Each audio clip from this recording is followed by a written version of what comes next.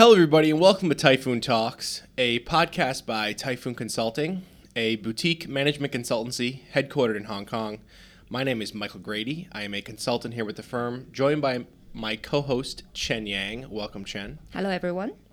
So on today's episode, we're going to be taking a deep dive into project management and Agile with one of our premier project managers here at Typhoon Consulting. Sabine, welcome. Good morning, Chan. Good morning, Mike. Thanks for having me. Welcome. I think it's going to be a very interesting series and very useful for a lot of our listeners that are in this project management space and management consulting space on a more general level. So Chen is going to start us off with a couple of questions. Sabine, these days, Agile is almost abusively used by everyone. So what is so special about Agile? That's actually a pretty interesting term you use, but yeah, I agree. It's pretty overhyped these days. So if you open up the job portals or training portals, you see Scrum Masters, coaches, Agile. It's actually they're looking for. And it actually took its place in various industries and organizational departments.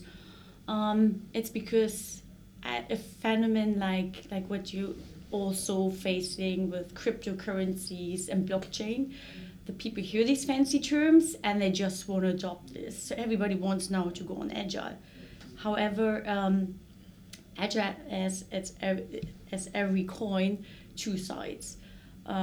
So due to the fact that everybody wants to have a piece of the cake, the outcome is poor adoption, and you hear more and more about failure rates in terms of Agile projects. So when you are Agile or when you're running a project with an Agile methodology, it doesn't mean automatically that you are successful with that. Can you define what is being Agile? Agile, actually, let's go one step back. What does actually agility means? So in terms of the sport industry in general, it means that you minimize the transition from one movement pattern to the next one. If you apply this now to business, this just means that you reduce your responsive time, that you can actually react much quicker to change. So before you mentioned there actually, despite all of the hype around Agile and all these companies trying to implement Agile frameworks and all these, terms that we hear thrown around, there are actually some negative things about using Agile frameworks, right? Like some drawbacks. Can you explain a couple of those? Yes. So just at the beginning, so I don't say actually that it's negative per se. It definitely have huge potential, but I say when you actually have weak adoption, then of course automatically this would lead to failure rates of a project. So the positive things, Agile is what I already said. It shortens your responsive time. How does it do that? So Agile or let's be a bit concrete. Scrum, for instance, there's a Scrum manifesto, which gives you guidance via principles and values, helps you actually to make your processes much more transparent, to make your teams collaborate more than you would probably do on the traditional project management tools. It also enhances the communication within the teams, enhances all the individual and the unique skill sets within the teams. So once you understood and you adopt this methodology and you live it in the organization, you have huge potential in terms of shorter iterations, quicker deliverables, and what is even more important, you can incorporate changing requirements given from the industry, from the business, or other external factors. That's super interesting, actually. So there's beyond a lot of the positives of implementing Agile and executing it properly. Maybe what you're saying, like what you were saying earlier, is some of the the news or maybe like popular opinion around it is because of the failure rates, maybe because of all these people trying to implement it, but implementing it poorly? I wouldn't say failure rates are mainly due to bad project management, but Agile is like any other skill. Playing piano, doing a certain type of sport, it's a skill. You need to train that skill to become excellent in that. So once you are trained, you totally understand what it's about and you adopt it. And I don't mean only on a project level, then it can be a huge success factor. So what I saw on recent projects, they claimed to be agile, but they were still following a traditional methodology. Or there were projects teams, they actually followed an agile methodology, but nobody else in the company or in the entire organization actually know about this. So these days projects fail because they were run in silos. There's no communication. And I mean, Agile or the methodologies, Scrum is not a cure for being perfect, but as I said, it gives you guidelines. It defines the events. For instance, daily stand-up meetings or retrospective sessions where you can reflect how the last sprint actually went. It gives certain roles like ownership. There's a scrum master, there's a product owner, there's the team. Just the common language, kind of. Exactly. Yeah. I mean, this is actually common sense.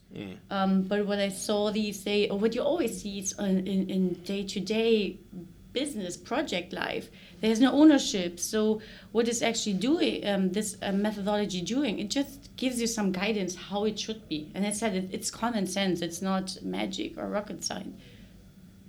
Just now you mentioned another buzzword, Scrum. So what is Scrum, and when do we use Scrum, and when do we use Agile? Yeah, sorry that I'm mixing terminologies. So one step back, Agile. What is actually Agile? Agile is just a umbrella where certain methodologies are grouped under. And Scrum is just one besides Kanban, Six Sigma. There are a lot of methodology how you can actually apply Agile. Of course, on a case-to-case basis, because it's not like one solution fit it all. You need to define, depending on the nature of your project, which methodology is actually best for you.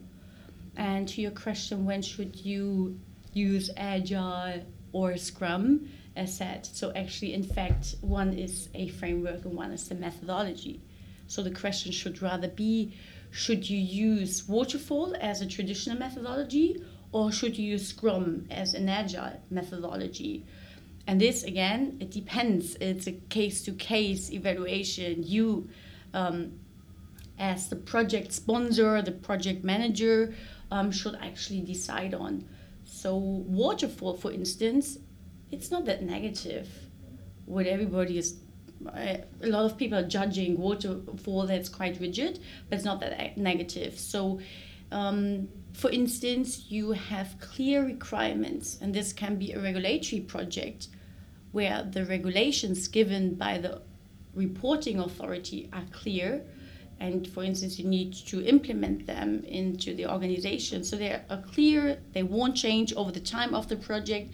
You can take them, you write your business requirement documentation, you draw your process design, then you implement.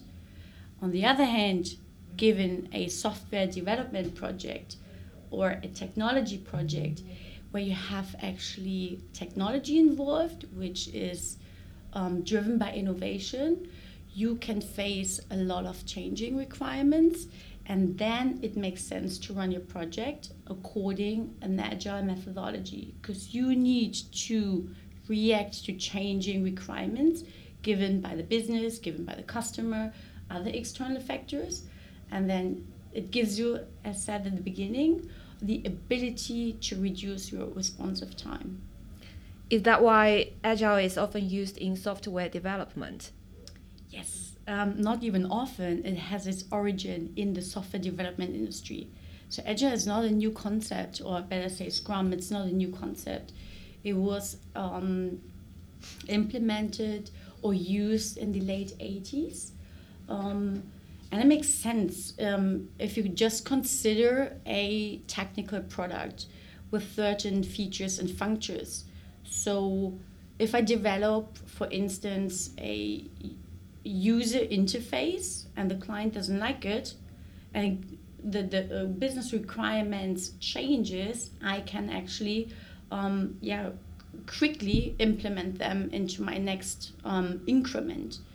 So increment, let me quickly explain. So what Scrum is actually doing, it's in contrast to an iterative project where you deliver the final deliverable in one time, in one piece. It delivers increments of the overall product via sprints. Let me give you an example. So one of my projects targeted to deliver a new design of their internet banking platform.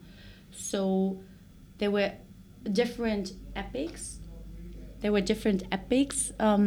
Defined, which consist of several user stories. And what is the team actually doing? They define before each sprint what they're gonna go to develop in this sprint, taking it from this product backlog, pulling it through the sprint backlog, and then developing little increments within one sprint. Once the sprint is finished, they go back to the product backlog, seeing what is actually in there, putting it through again to the sprint backlog, and then working on that. So it's little increments. What is a huge advantage of that? So imagine you have a project which is running under waterfall, and after 6 months, there is a budget cutting initiative, and you just actually finished the requirements and the planning phases. So what did you have? What did you have achieved at the end? Nothing, because you couldn't actually deliver. Now, apply the same example to Scrum or an Agile methodology. So 6 months, you already accomplished 3 sprints, and you already developed 3 features. This can be a new automated banner on your user interface. This can be a new robo-advisor. So you always create a shippable product, an increment, and this is usable straight after you delivered that. Very, very interesting. So it's almost like it makes sense in the tech industry when you're kind of, like you said, developing specific features that then together just make up the entire value prop of the product. But you keep throwing out these terms like user stories, and the other thing you said was like an epic. If someone's not familiar with the Scrum ecosystem, then can you explain what these terms stand for? Yes. Just one point you mentioned, it makes sense for the technology industry, not mandatory. So what you find now outside the industries, there are a lot of hybrid models where you actually can mix. And again, I know I repeat myself, it's a case-to-case. So, for example, if your project requires a lot of meticulous documentation, then you can follow actual waterfall. You can go together with business and you write down all the business requirements. But when you actually want to deliver, once you enter the delivery stage, then you can actually switch to an agile methodology. And now again, the terminologies, sorry. What is an epic? An epic is a collection of work chunks. So think about you have a basket and there is actually work inside. So what makes Agile and Scrum attractive is you cut the work into work chunks, into little pieces. So every epic, in this case, consists of user stories. These represent my work chunks. And due to its complexity of this epic, this is what Agile, or this is what Scrum actually wants to achieve. Makes the work manageable, makes it visible, and with this approach comes a lot of advantages. So the team stays motivated because you see actually what you need to do in the next 2, 3, 4 weeks, depending how long your sprint is. It also keeps you structured because you see what needs to be done next. Again, I'm not sure if I already explained what a user story is. This is actually the more fancy term of a business requirement. What is a user story? A user story simply says who wants what to achieve which benefit. It could be a statement like, me as a retail banking client want to quickly log on my user interface, my browser window, via a biometric feature to reduce my login time. So this is the benefit it provides. So it wraps my requirement into a statement, which makes it much more easier for the development team or all the project members to understand. We've been discussing a lot about the application of Agile in software development or technology development. Is there a wider application of this methodology? Yes, good question. As I said, there are some projects outside running on hybrid models. So you can run your projects even when you're not a technology firm. One example is just my current project. So I'm there project managing human-centered thinking design.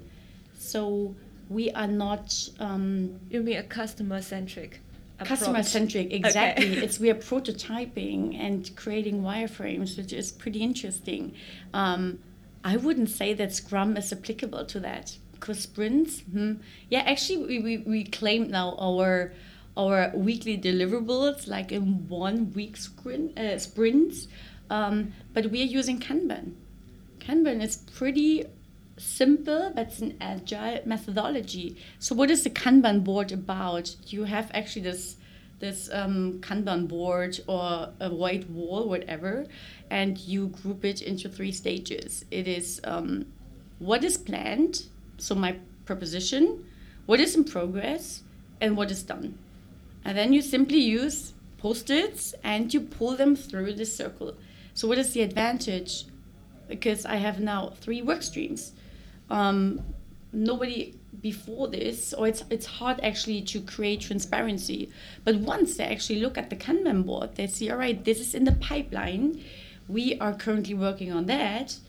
And this was already delivered. Where are dependencies? You can easily pull and the Post-its together, group them together. You can plug on, or you can add names, so you make it visible. It's a really nice tool to organize different groups, stakeholders, but also to manage the team in itself. Yeah, I also find it very useful when you can actually visualize your progress and your outcomes, and also different teams can compare their progress at the same time based on the Kanban board. Exactly, and actually a pretty good example is Trello. Not sure if everybody is familiar with that. Trello is actually using exactly the same methodology. So you make it visible, you have boards, you have cards, and you can assign team members to those cards and activities. And this is just the IT solution of Kanban, while we on the project rather use the traditional tools, Post-its, and text markers, which is awesome. To use the traditional way, you also get the face-to-face time, so people can actually sit down in the same meeting room. While if you only use Trello, then everyone is online and they're still not having any face time with each other. Exactly. So what we have, and this is also one of the events, Scrum, for instance, suggested, we have daily stand-ups. Those stand-ups are just 15 minutes, but it gives the team the chance to meet together, to exchange information. I saw this on so many projects. You get distracted and then probably you forget to report something. Or it depends also on the culture. Where are you actually operating? It depends on the member's personality. Some are not that proactive, communicating when they're facing an issue or a problem. Some are more straight ahead.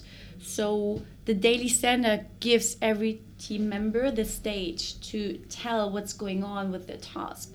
Because you have your to-do list, you're asking what is actual moment in the pipeline, what is each team member working on that day, and what are the milestones for the week.